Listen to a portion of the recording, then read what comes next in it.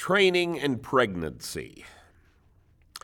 If you operate a gym, or if you are a uterus-bearing individual who trains and plans on having kids, this topic will be of interest. Pregnancy and training are discussed in the Q&A at almost every Starting Strength seminar, and the questions that are asked are very important, both from the standpoint of the mother and the gym owner. All the health organizations with an interest in pregnancy recommend exercise during the term. There are no studies which indicate a risk of preterm delivery associated with exercise in a normal, healthy mother. Everybody seems very positive about the benefits of exercise for the expectant mother, from the moderation of leg cramps and hemorrhoids, as well as gestational diabetes, to the psychological benefits of maintaining a healthier body composition. My own experience with pregnant trainees has been that their labor times are drastically reduced. It's hard to find a no for women who exercise during pregnancy. That being said, the advice regarding exercise during pregnancy can be very primitive. The website pregnancy.statistics.org has some really strange stuff right out of the 1950s.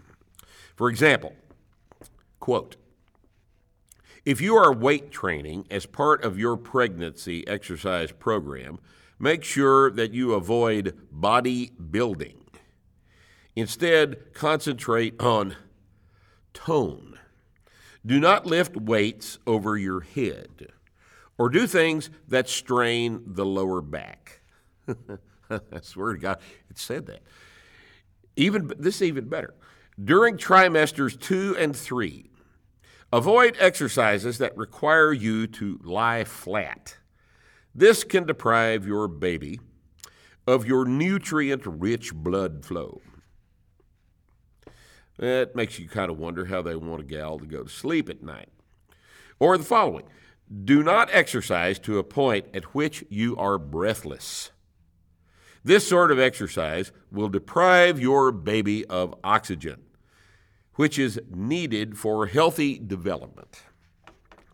So that makes you wonder how sensitive the fetus is to mom climbing the stairs. Are moms not supposed to climb the stairs? Doesn't say. The standard caveats are always listed. Don't get so hot that your body temperature elevates excessively, which means that you're not supposed to do wind sprints in Libya during August, for example.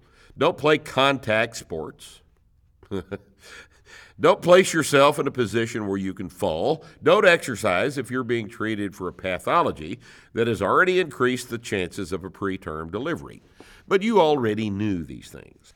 For guidance on hard physical activity during pregnancy, I'd refer you to the entirety of human history before the development of modern obstetrics.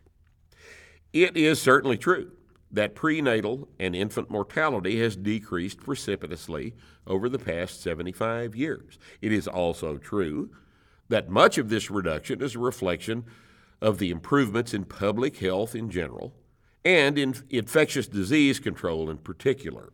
The species has flourished despite the fact that pregnant women were traditionally as active as a productive lifestyle required them to be. And for most of human history, the suggestion that pregnant women should just be still for 9 months would have been rather poorly received as a practical matter. But we're discussing training, not mere physical activity or exercise. Strength training is the process of accumulating strength over time through the use of a program that drives this adaptation through the manipulation of stress and recovery. It is harder than just walking into the mall from the car. In contrast, exercise is the intentional performance of physical activity for the purpose of improving health, and it's what most people do when they go to the gym. Exercise is done for the effects produced by today's workout itself, whereas training uses the accumulating effects of a sequence of workouts to improve a specific measurable physical performance at some point in the future. Exercise is going to the gym, doing a few squats, some presses, lat pull-downs, some cardio, going home. Training is following a program designed to produce personal records on the markers for productive improvement of competition. If you're exercising, you're just working out in the gym. But if you're training, you're working on a set of numbers from your training log. Female athletes become pregnant. Competitive women who enjoy hard physical activities become pregnant. Women frequently choose not to stop being better than average humans when they get pregnant. And better than average humans sometimes decide that training is a good way to improve their lives.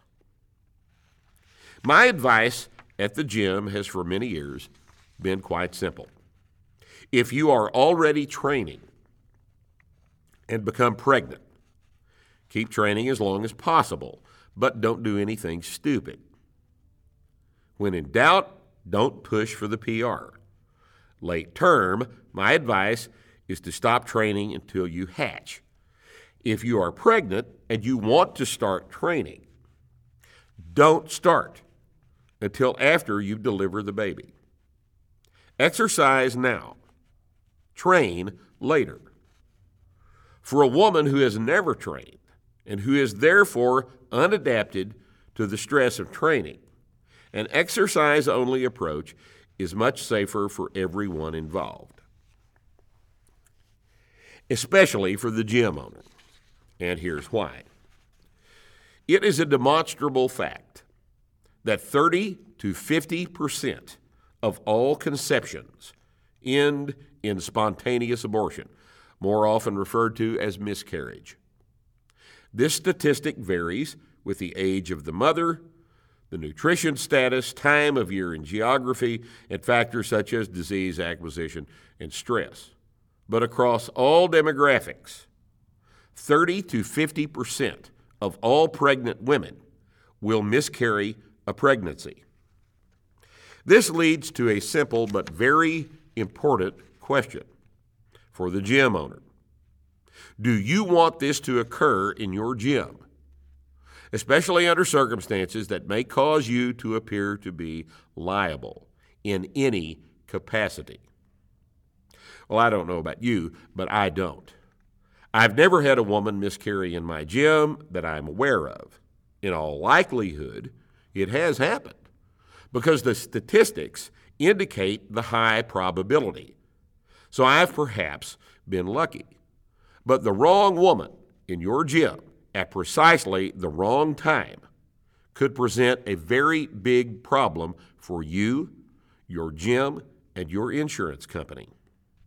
I really hate to say this, but women can become pregnant again, while a gym owner sued out of existence may well never train another client.